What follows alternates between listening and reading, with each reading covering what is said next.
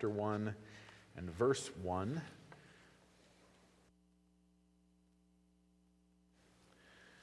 I'm excited to start this book today, and we're going to be taking a brief overview of it. Having turned there, let's pray, and then we will maybe do something new, but we will read the book of Colossians. Heavenly Father, we come again to turn to you. We need desperately to hear you. Lord, we have brought a sacrifice of praise. We have prayed and sought your hand. And now in your word, we seek your face. Lord, we want more than just what you do. We want to know you. We want to behold you. We want to see your glory in the face of Jesus Christ.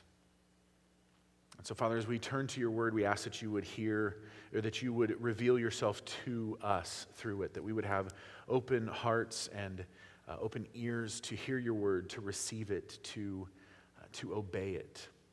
Lord, I pray that we would be a church that is characterized by repentance, as that is the prime characteristic of a believer. Not that we're perfect, but that when we wrong, we confess, we admit that we are wrong. Lord, may we as a church confess corporately when we sin, and individually may we confess when we sin. That we would agree with you that our actions are wrong, and may we repent of those things and turn to you and receive forgiveness and healing. Lord, we pray this morning for Heritage Baptist and for Pastor Kevin as he seeks how to lead that flock as well. Lord, we pray that you would give them great faithfulness to the gospel and us as well, that you would bless us in accordance with our faithfulness to the gospel. Lord, that they and us would seek to be gentle with your people, with each other, even sometimes with ourselves, certainly with the world around us, Lord. May we be careful not to present you as harsh and exacting, but as humble and gentle and giving and glorious and holy and all of those things. Lord, we pray today also for Ted and Renati Rubish as they continue their ministry. Lord, we thank you for the extension of their visas. Lord, we thank you for the praises that they have shared with us, that online classes are currently making these pastoral leadership classes larger than ever. We thank you for the extended outreach and ministry that they have. Lord, as there's potential for a home assignment coming up, we ask that you would give wisdom there and direct their steps and do what's good for them and good for the work that they are doing and good for your glory.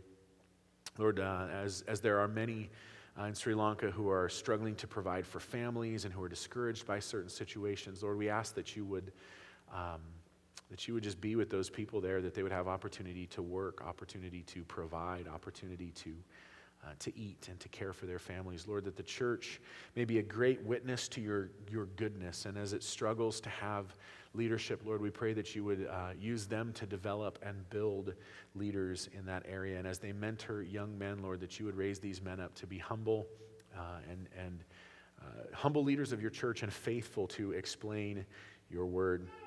Lord, we ask for just blessing on Renati as she finishes her counseling program as well. Lord, let the word, your word, go out from us. May it sound forth into the world as it did from Thessalonica. May it so be with us, that people might hear of us, hear of our faith, hear of our trust, and that your word might go out into the world around us and that people would be saved, Lord.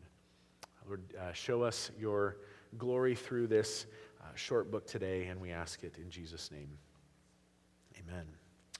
But follow along with me, and I may read rather quickly as I want to move through it, but we're going to read the whole book of Colossians. Paul, an apostle of Christ Jesus, by the will of God, and Timothy, our brother, to the saints and faithful brothers in Christ at Colossae, grace to you and peace from God our Father. We always thank God, the Father of our Lord Jesus Christ, when we pray for you, since we heard of your faith in Christ Jesus and of the love that you have for all the saints, because of the hope laid up for you in heaven. Of this you have heard before in the word of the truth, the gospel, which has come to you, as indeed in the whole world it is bearing fruit and increasing, as it also does among you, since the day you heard it and understood the grace of God in truth, just as you learned it from Epaphras, our beloved fellow servant. He is a faithful minister of Christ on your behalf and has made known to us your love in the Spirit.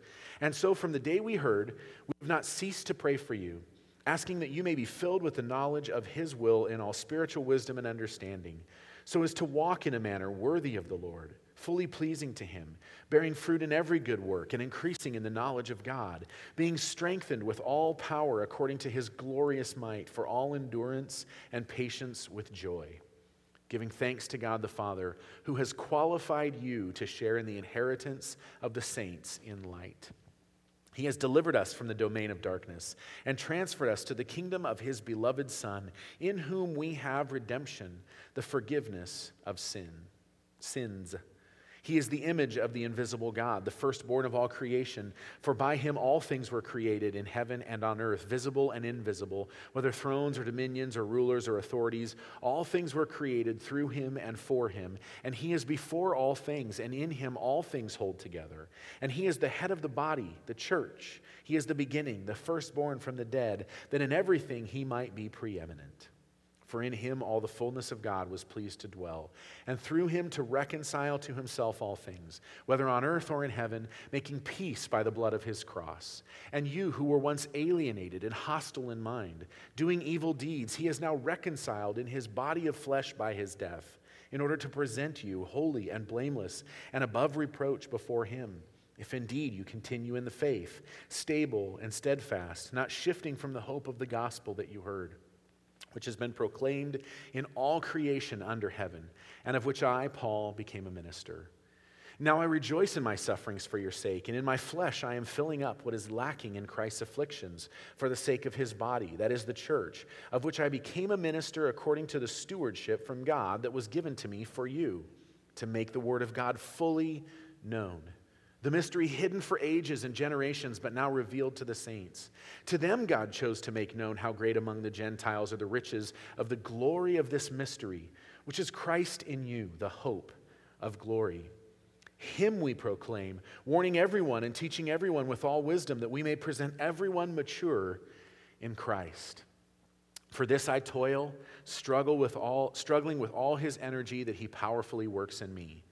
For I want you to know how great a struggle I have for you and for those at Laodicea and for all who have not seen me face to face, that their hearts may be encouraged, being knit together in love to reach all the riches of full assurance of understanding and the knowledge of God's mystery, which is Christ, in whom are hidden all the treasures of wisdom and knowledge.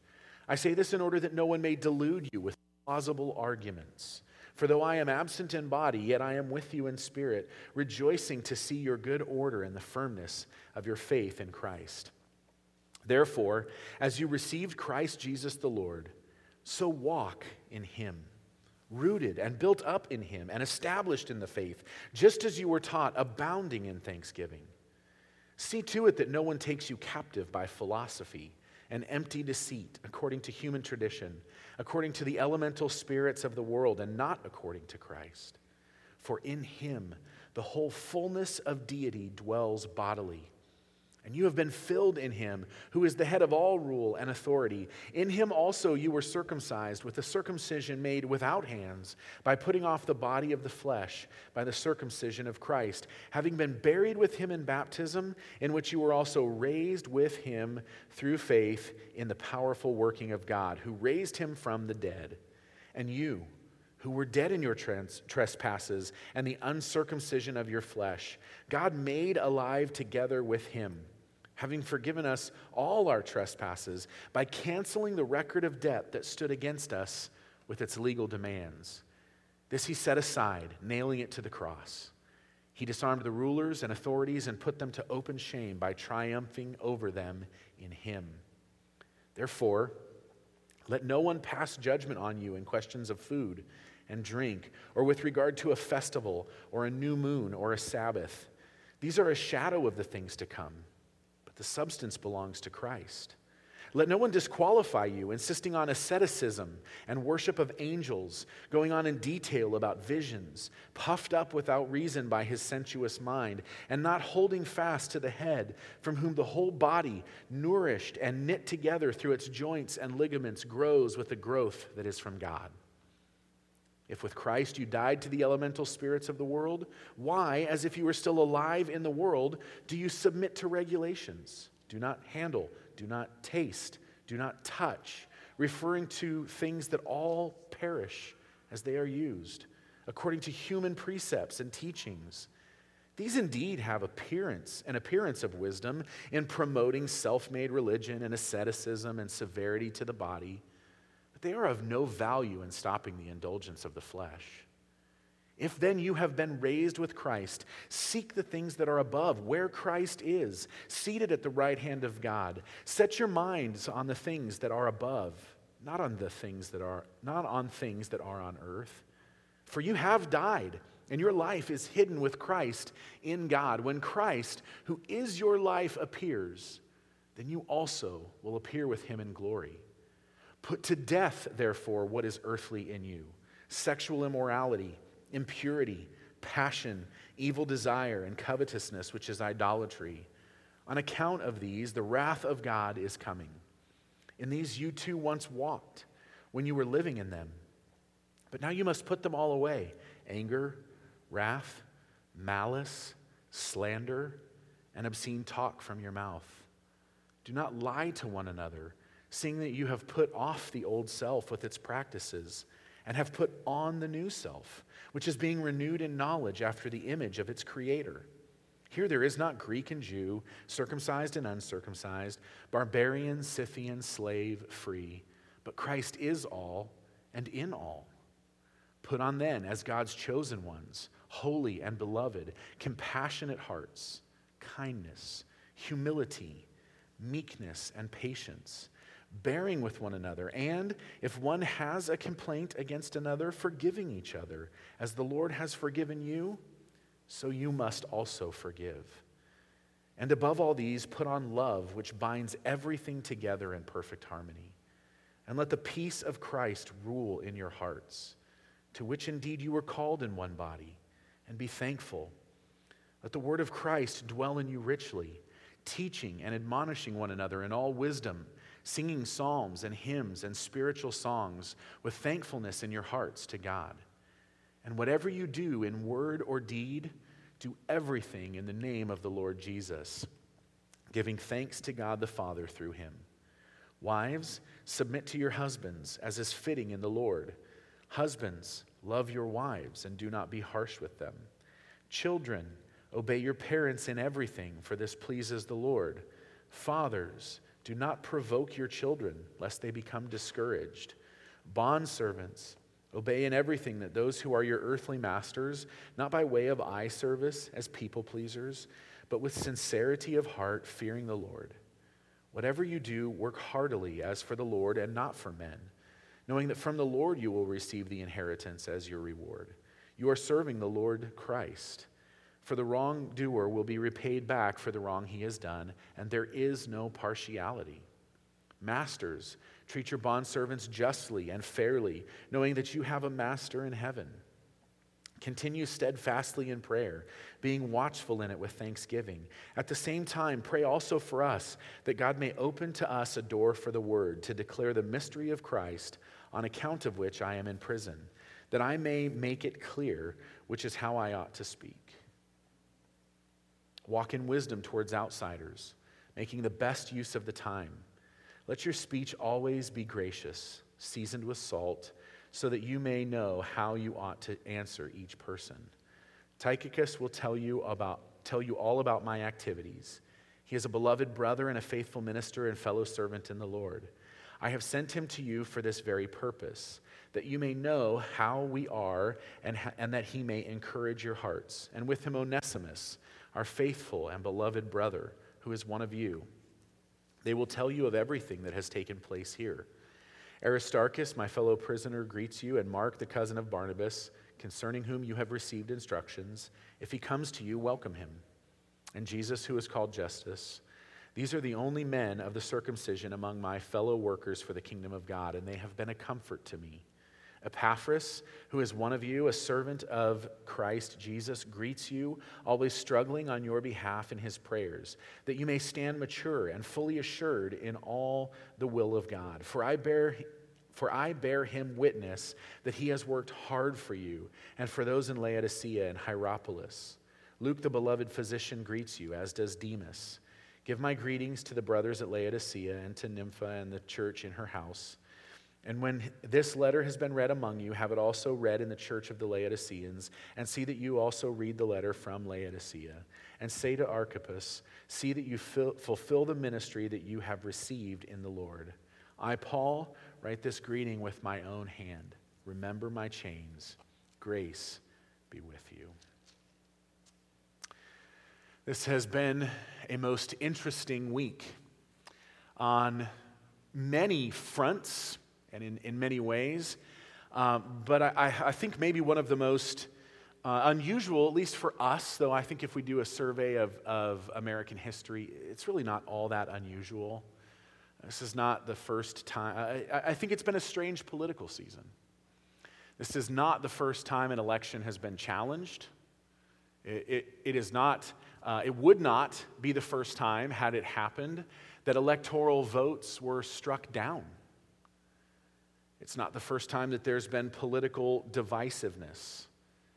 It's been a strange and newsworthy week in our country, in our community, maybe even in our world. And I think I'm going to blog on this, so I'm not going to elaborate on this today, but I think maybe politics and COVID, at least in any of our lifetimes, has, for believers, revealed more precisely where our hope lies than anything else in any other time in our lives. I don't want to be political here. That's not my point. Here's my point. My point is this, and I think this applies to both sides of the aisle. I'm not picking or choosing. But I think there's something built into politics, something that's woven into the fabric of it that reveals some of what Paul addresses here in Colossians. And I think what is woven into our political system is simultaneously both true and untrue. That sounds like a contradiction, but it's not, and I'll unpack that in a minute. But here's what I think is woven into the fabric of politics. People cannot change. People can't change. All you have to do if you want to disqualify a political candidate is find something that they wrote or said or did, maybe even 40 years in the past, and you can destroy a political career. Even if they say, I don't believe that anymore, or that was wrong, or I did believe that at the time and I do not believe it now, it can virtually destroy another career or somebody else's political career. And the truth of the matter is, Scripture confirms this. Scripture confirms it. Jeremiah 13:23, through the prophet Jeremiah, God, this is pre-Judah exile. So through the prophet Jeremiah to the nation of Judah, God is threatening them with exile. He says, you're sinning. You're disobeying my law. You're breaking the covenant, and you need to stop. And if you don't, I'm going to send you into exile in this foreign nation. And then in Jeremiah 13:23, God, through the prophet, says this, can the Ethiopian change his skin? Or the leopard his spots? Then also you can do good who are accustomed to doing evil. Those who are accustomed to doing evil, which is every single one of us, apart from Christ, we are so accustomed to evil that we can't do good, at least not good that will please God ultimately, any more than the Ethiopian can change the color of his skin or the leopard his spots. The bottom line of what God is saying is not that everybody is as bad as they could be, but that we are powerless to stop sinning. Sure, people stop bad habits, but usually there's just a transference of habits, right? I abandon one habit only to pick up another. You might be told to chew gum if you want to quit smoking, or who knows what. But usually bad habits are just replaced. And I would never say that AA or NA or counseling can't be helpful. They can. But what they can never do is address the underlying issue of sin in our hearts. And yet, the flip side to that coin is that Scripture is so convinced that people can change that it uses words like born again. that we have been taken from death to life, that you who were dead in your trespasses and sins have been raised to newness of life. Right here in Colossians chapter 2, verse 13, Paul says, "And you who were," past tense, "dead in your trespasses and the uncircumcision of your flesh, God made alive together with him, having forgiven us all your trespasses." And in chapter 3 and 4 of Colossians, we see this instruction on how to live this new life. Even though we've been raised to life, even though we've been given new life by God, there are still remaining factors, sins, failures in our flesh that need put to death. And so we're told to put to death these things that are earthly in us in chapter 3, verse 5. And then in chapter 3, verse 12, we're told to put on. It's clothing language, that we're to take off, as we're told in Hebrews, the sin that so easily entangles us. And here, to put on as God's chosen ones who are holy and beloved, compassionate hearts, kindness, humility, meekness, and patience. I think we could all, at least I could testify to the fact that this change, living into this newness of life, it doesn't come quickly. It doesn't come quickly at all. And God, I want to be clear about this. Listen carefully. Nowhere in Scripture are we promised that when we come to have faith in Jesus Christ, that our struggle with sin will be over. And yet, I think oftentimes today, the church wants to categorize sins. Jerry Bridges called these respectable sins. There are some sins that are respectable to bring through the church's doors, and some sins that are irrespectable. There are some struggles with sin that we say, oh, if you're a believer, God's going to take that struggle away cold turkey. But there's no promise of that in Scripture. And in fact, I think all of our experiences would say that the church shouldn't even ever present this as expected or normal. Change comes slowly. But I think one of the big pressing questions before us, as I said, is can people change? And the answer, according to Colossians, according to the New Testament, according to God's Word, is on your own, no. But in Christ, yes. I think if we ask the question, can people change? We must then ask the question, how do people change? And we will come back to that question at the end of this message today, because I think Paul, in Colossians, and in many other places in the New Testament, by the way, he answers that question for us. But as we introduce this little book that we're going to look at over the next 19 weeks, I think, I want us to give us some. I want to give you some background and structure of the book, so that we can all understand it a little better. You don't have these in your notes, but if you're a note taker, we're going to look first at the author, then the recipients, then the occasion, that is why Paul wrote this, and lastly, the structure of the book. So first, the author.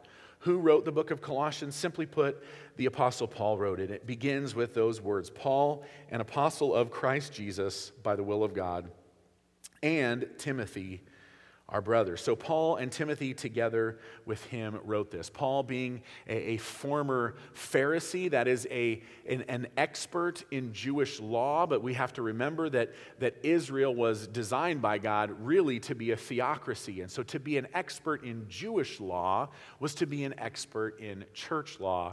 And the 600 plus laws that they had come up with or the 600 plus laws that are in the Old Testament, they had sought very, very exacting ways to apply these. There was instructions as to how far you could walk on a Sabbath, what you could and could not prepare on a Sabbath. I went to Israel. One of the things you cannot find in Israel is a cheeseburger anywhere.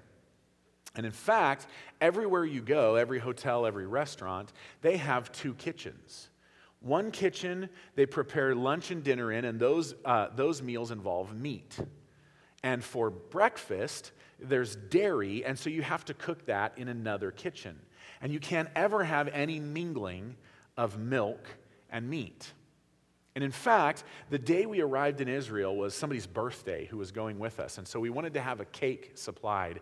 And it was incredibly hard to have a birthday cake at the hotel waiting for us, because it had to be certified kosher, which means it had to be made in a bakery that was overseen by a rabbi. And that rabbi had to certify that there was no milk used in the making of that cake. And every place you go, that is the hotels, when they have a kitchen, there's a rabbi who works in the kitchen to oversee all of these dietary laws. Now, all of that comes from one verse in the Old Testament that says, "You shall not boil a kid," that is a young goat, "in its mother's milk." This is the extent to which the law was applied. This is the extent to which Paul was learning to apply the law and was exceedingly good at it. And God came instantly and miraculously and saved him and raised him up to be the evangelist who wrote this book. Paul, the former Jewish Pharisee, commissioned by Jesus himself, evangelist to the Gentiles, never went to Colossae. He was never there. In fact, this is pretty clear at the beginning of chapter 2, but it's a place to which he had never gone. Secondly, let's look at the recipients. Well, the recipients, that's simple. It is the church that met in the town of Colossae. Now, at the time of Paul's writing here, some close to 2,000 years ago, Colossae was a small town. It had not always been a small town. It was right on the banks of the Lycus River, in the Lycus River Valley, in the Roman province of Asia, which we would think of today as modern-day Turkey. And there was a trade route that went right through the town of Colossae, and so it was a large and bustling town. And if you look at Greek history written before the New Testament, you can see that this was an exceedingly important town. But if you've watched the Disney movie, I think it's Disney movie, Cars, help me out if it's not Disney, it's Pixar at least maybe, I don't know, it doesn't matter. But if you've seen Cars, you know exactly what happened to Colossae. The road route changed. And so now all the trade and all the traffic that was going through the town of Colossae was no longer going through the town. And it had begun slowly over time to diminish in size, to shrink, ultimately to completely depopulate, and to now stand only in ruins. It was so insignificant, in fact, at the time of the writing of this book, when Paul sends this letter to that church, that there is no mention anywhere else in the New Testament of Colossae. This is the only mention in the New Testament in this book that bears its name. It was about 10 miles east of Ephesus, also about 10 miles away from Laodicea and 13 miles from Hierapolis, which are both other towns mentioned in the book. Actually, all three are mentioned in this book. And it's most likely that while Paul was ministering and pastoring and church planting in Ephesus, that Epaphras became a believer and carried the gospel to, and not in writing, but probably in word, carried the gospel from Ephesus to Colossae, and then this church was founded. I think there's something really important that we have to note here. And that is that from the beginning of the church, there was high priority placed on taking the gospel to places where it had never been heard. Epaphras, living in Ephesus, hometown being Colossae, 10 miles away. That's a long way back then, by the way. You're walking on foot on dangerous roads. He hears the gospel, he believes, and his natural reaction is to leave Ephesus, go to Colossae, and say, there's a message I must tell you. The gospel was meant to go. It was always meant to go, and it was meant to go by you and me. Our ministry as a church is not complete when we're done with the service on Sunday morning.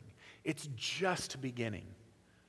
In many ways, church it's not only this, I don't want to reduce it to this, but in many ways, the church is a gas station where we come, we gather, we fill up, we recharge, we feast on God's word, and we leave full so that we might go out and empty ourselves of what God has given us into the world around us. The gospel was meant to go, and the church in Colossae exists because the gospel went. It went from Ephesus to Colossae to Laodicea to Hierapolis. Thirdly, the occasion. So Paul is the author. The church in Colossae is the recipients. What's the occasion? Why did Paul write this letter? Why did the Holy Spirit inspire him to send this letter to the Colossians? Well, Paul doesn't tell us, I'm writing to you because. But as we look at the text, there's a lot of background and clues in the text that give us an understanding of why he may have written it. Apparently, Epaphras reported to Paul, who at the writing of this book was in prison. We don't know where he was in prison. He's not yet in the Roman prison later in his life before he died. But Paul has been arrested, he's in prison, and there's some problems that have arisen in the church. Mostly, these problems are a matter of false teaching in the church. I would say that false teaching is Satan's number one tactic. And we oftentimes maybe don't give as much attention to it as we should. But when Satan wants to tempt Adam and Eve, and he does so successfully, he introduces some lie into a lot of truth. And he does the same thing when he tempts Jesus in the garden. Usually what he does also is he gets our attention off of the consequences and onto the offer. It's really easy to do, right? Adam and Eve, they're in the garden. They have everything they need. What does Satan do? He offers them something they can't have. And he hides the consequences for them. It's just a side note. Maybe when faced with sin, when struggling with temptation, don't think of what the sin has to offer. Think of what it will cost. But I want to draw out 5 things from this book about this false teaching. And I think we'll be able to do so fairly quickly. Number 1, the false teaching professed to be philosophy. In chapter 2, verse 8, Paul says, "See to it that no one takes you captive by philosophy." In Greek language, the word philosophy simply means love of knowledge. And then Paul goes on here to say that philosophy is empty deceit. Not all that claims to be knowledge is knowledge. Later, he talks about plausible arguments. There is much out there that is plausible. But what God has taught us, what is in the truth of the gospel, is what is good. And so whatever this false teaching was, it professed to be philosophy. It professed to be deep thinking. It professed to be a love of knowledge. Secondly, it placed emphasis on ritualism as means of pleasing God. And I'm not going to read all of it to you again, but as we look at verses 11 through 19 of chapter 2, we see that there's a lot of legal demands. Here's how this creeps up in our own hearts and in our own minds. If I do this, or if I don't do this, God will love me more. Oh, if I refrain from that sin, God will love me more. If I live according to this pattern of law, God will love me more. Now, don't get me wrong. I think God, based upon how we live, how much we sin, how much we love Him over our sin, may be more and less pleased with us. But the sole basis for God's affection for us is Jesus Christ. He loves us because of what Christ has done on our behalf. And I don't mean that God had no affection for us before Jesus died, but I mean love as the active pursuit of one's good. God loves you not because of what you do or don't do. He loves you because of who He is and because of what He has done. But there's this great desire built into us to contribute to our salvation rather than to receive it for free. Somehow, we've been taught there's no such thing as a free lunch. There's a great pride deep in many Americans that is unwilling to accept anything for free. Maybe if you've checked your bank account lately, we would understand that those times are changing. But there was a time when the idea of a free handout would have assaulted people's pride. We have to contribute. We have to work. We have to do something. And here's the picture. But God says, no, that's not how this works. Salvation is free. Here's the picture that often comes to my mind. Imagine you go to a birthday party for a friend, your closest, dearest, lifelong friend. And you had the greatest idea in the world for a birthday gift. And you buy the gift. And you know it's something they would never buy on their own, or maybe even never could buy on their own, couldn't even find on their own, but this is the perfect thing. And you buy it, you purchase it for them because it's completely out of their grasp. You go to their birthday party, you give them the present, they open the present. There's joy in your heart over giving this gift to them. There's excitement about their receiving of it. They open the gift, they love it, and they go like this.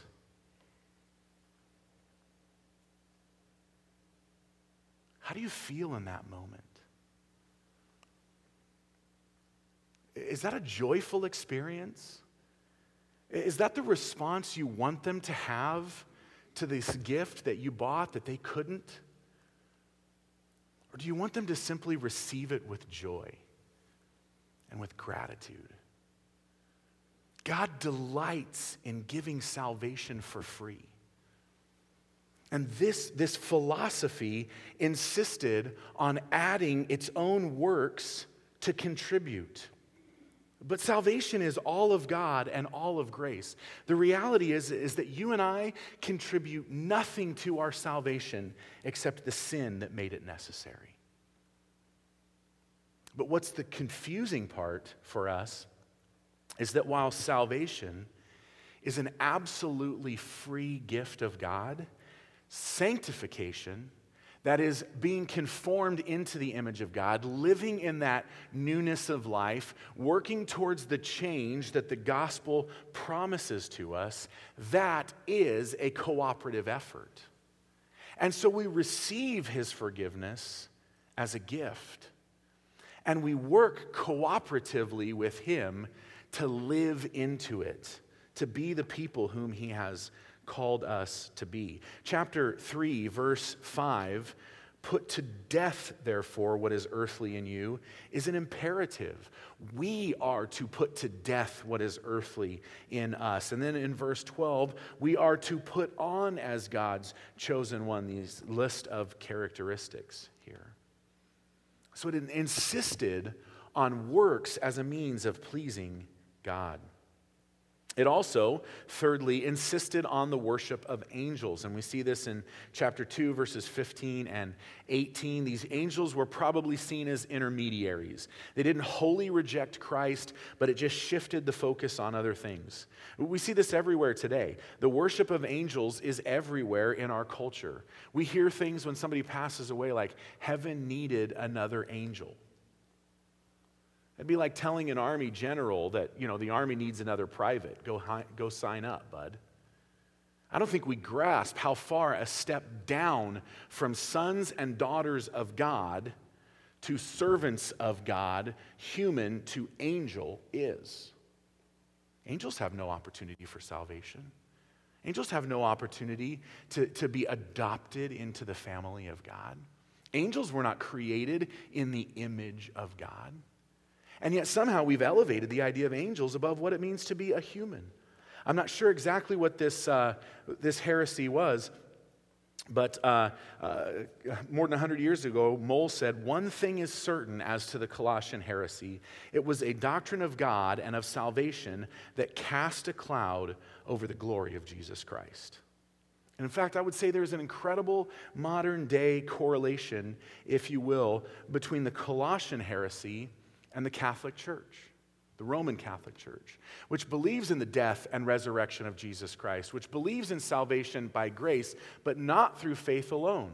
You have to confess, you have to work, you have to do certain things.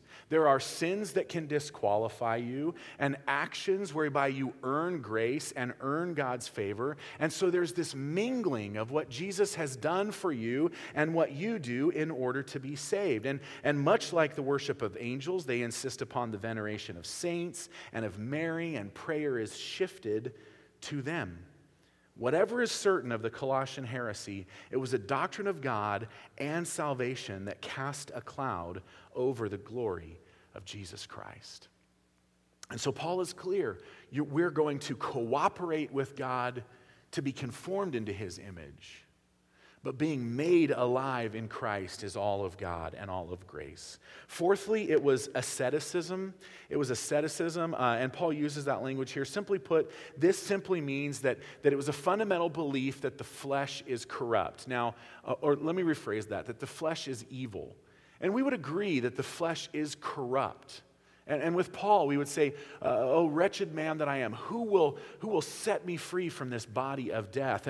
And we are awaiting bodies that are perfected. But the flesh is not inherently evil. Jesus, having no sin and no evil, became a man born in the flesh. Adam and Eve, before sin, were created as physical beings. Jesus still has a physical, resurrected, glorified body today, and we will someday as well. And so while we live in a cursed world in our fallen flesh in and of itself is not inherently evil. And so they were teaching this idea that all flesh and everything fleshly is bad, and everything spiritual and only spiritual was good. And this is simply not true. God designed both as good, and we have broken them both. And lastly, and maybe most importantly, and we see this in chapter 2, verses 4 through 11. Again, I'm not going to read it again. The false teachers claimed to be Christian. Oh, brothers and sisters, if you take any warning from today, let it be this: not all of what claims to be Christian is. Not all of what claims to be Christian is. Going back all the way to Deuteronomy, the number one test of a prophet, even if he could perform signs and miracles, was the test of truth. There are some obvious indicators of false teachers, and one of the biggest ones we have seen here is that they focus on something other than Jesus Christ. We don't have to talk about Jesus and his death and resurrection and his substitutionary atonement. We're just going to talk about having your best life now. It's hope placed in the wrong place. Not all of what claims to be Christian is. The gospel of Jesus Christ must have center stage in his church. God eternal, who created us, the image of the invisible God, the firstborn, the prototokos, the primary, the most important, not the first created thing, but the highest priority, the firstborn of all creation, the creator of all things that exist apart from God, became part of his creation. And he perfectly lived all of those laws because we're lawbreakers. We, being sinners, deserved to die. He, being righteous, did not. And yet he died in our place so that by faith we might, and as we see in the picture of baptism, be buried with him in death and raised with him in newness of life. And so that we as sinners get treated as the righteous, as though we are righteous, because Jesus Christ, the righteous, was treated as he was a sinner. Oh, what a horrible thing it would be if the church eclipses that truth. We rob the world. We rob even the church. And fourthly, lastly, the structure. This is where we ask the question, or where we see the answer to the question, how do people change? And the book of Colossians is structured the same way as every other Pauline letter except one. It's the book of Philemon, and the book of Philemon is connected to Colossians. But except for Philemon, the 12 other epistles, these letters that Paul wrote, every single one of them is structured the same way. The first half or so, sometimes even more, is exposition. It is the giving of truth. He is telling us something true about God, what he has done for us, and the salvation we have in Jesus Christ. And none of them skip over the gospel. It is upheld front and center in every single one, right from the opening verses. And then we get exhortation, that is what to do with it. How do people change? Jesus Christ. We behold the glory of God in the face of Jesus Christ. This is what we're told in 2 Corinthians, that beholding his glory, we are being transformed from one one glory to the next, from one image to the next. And I meant to put it in my notes, and somehow I left it out, and so I'm not going to try and dig through 2 Corinthians. But it is clear that beholding His glory, we are transformed from one image of glory to another. Romans 12, 1 and 2, that beholding His word, taking His word in, being transformed in our minds, we live holy lives, which is our spiritual service of worship to God. We don't ever change by simple white-knuckle discipline, by expanding the number of rules that we have, by New Year's resolutions, because those go really well for most of us, right? We behold the glory of God in the face of Jesus Christ. We preach Christ and Him crucified. We guard against the danger that wells up in us to either contribute to our salvation or to feel like we deserve our salvation. We never cease to wonder and marvel at Jesus Christ and who He is. The gospel isn't just for non-believers, in other words. It's not just for people who need to be saved. The gospel is for sinners who need to be transformed into saints, and the gospel is for saints who need to be transformed into the image of Jesus Christ. It is the gospel that saves sinners, and it is the gospel that transforms believers. It is the gospel that gives life, and it is the gospel that teaches us to live into that life that we have. We can't ever assume the gospel. We must speak it clearly. The gospel cannot linger in the background of the church, assuming that everybody understands the gospel. We must clarify always what Jesus Christ has done for us. It must have center stage. Do you hear the truth of the death and resurrection of Jesus Christ in every Sunday sermon? You should expect to. And you should hold me and anybody else who stands up here accountable to it. When your growth group gathers, is the gospel rehearsed clearly? If not, then something is missing. Can you show up to any adult Bible class on a Sunday morning and hear the gospel? If not, you should. If Chris or Dan or Dwayne or others don't, say so lovingly. Brother, I'm not sure the gospel was clear there. Do our young adults hear the gospel weekly at the gathering? Ask Mark. I'm sure he'd be happy to tell you. Do the youth hear the gospel every teaching time there is at Trinity Youth? Guys, we don't need, our youth don't need, our children don't need, we don't need some moralistic, therapeutic deism. We need Jesus Christ and Him crucified. Do our children hear the gospel every single time they go to Sunday school? Every week in Trinity Kids? They should. Moral lessons make for very nice, unregenerate, hell-bound sinners. We need the gospel.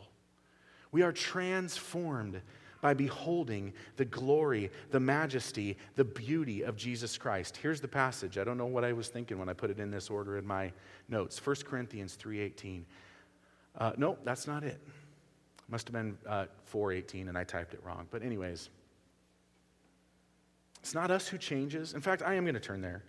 If you want to turn there, turn with me, and we're almost done. 2 Corinthians chapter 3. Verse 18. Oh, I put it as 1 Corinthians, that's why. 2 Corinthians chapter 3, verse 18. And we all, with unveiled face, beholding the glory of the Lord, are being transformed into the same image from one degree of glory to another. How do you get conformed, transformed into the image of Christ? You behold Christ over and over and over and over again. And we will see what we have to do to live into that, how to put to death what is earthly within us, how to bring to life what God, the new life that God has given us. But we should never forget, as this verse in 2 Corinthians closes, for this comes from the Lord, who is Spirit. We behold Christ, and He changes us.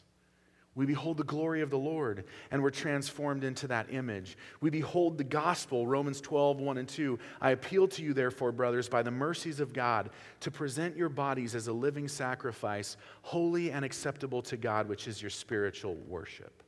Do not be conformed to this world, but be transformed by the renewal of your mind, that by testing you may discern what is the will of God, what is good and acceptable and perfect. And over the next 19 weeks or so, we are going to behold the glory of God in the face of Jesus Christ. Colossians is all about Jesus, and gloriously so.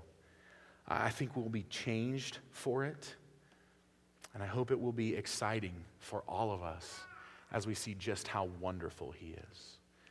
Lord, may your gospel, may the truth of what you have done always stand front and center at the fore of what we do as a church. May we preach the gospel, speak the gospel, share the gospel, rehearse the gospel, remind ourselves of the gospel, that it is not us who deserves salvation or who has earned it, that the only thing we have contributed is our sin that makes it necessary, and that all of grace and all by you and all for your glory you have redeemed us and saved us and caused us to be born again and given us a living hope and called us to then put to death what is earthly within us, to see real and true and lasting change, but as we behold your glory. Lord, may we always speak clearly the gospel. May it never go assumed. May we not be so naive as to think that all that claims to be Christian is.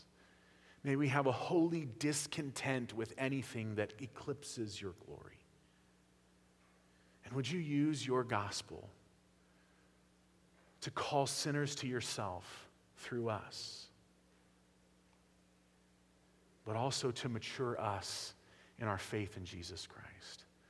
Lord, if there is anyone here today who has not trusted you, who has not admitted the sinfulness of their sin, who has not trusted in you and your death and your resurrection for their salvation, would you call them to yourself today? Would you give them faith and cause them to believe and be saved? Lord, thank you for calling us to a new and living hope. Thank you that no matter what sin lingers in our hearts or the hearts and lives of others, that no sinner is beyond the hope and the power of the gospel. We ask it all for your glory and our good in Jesus' name.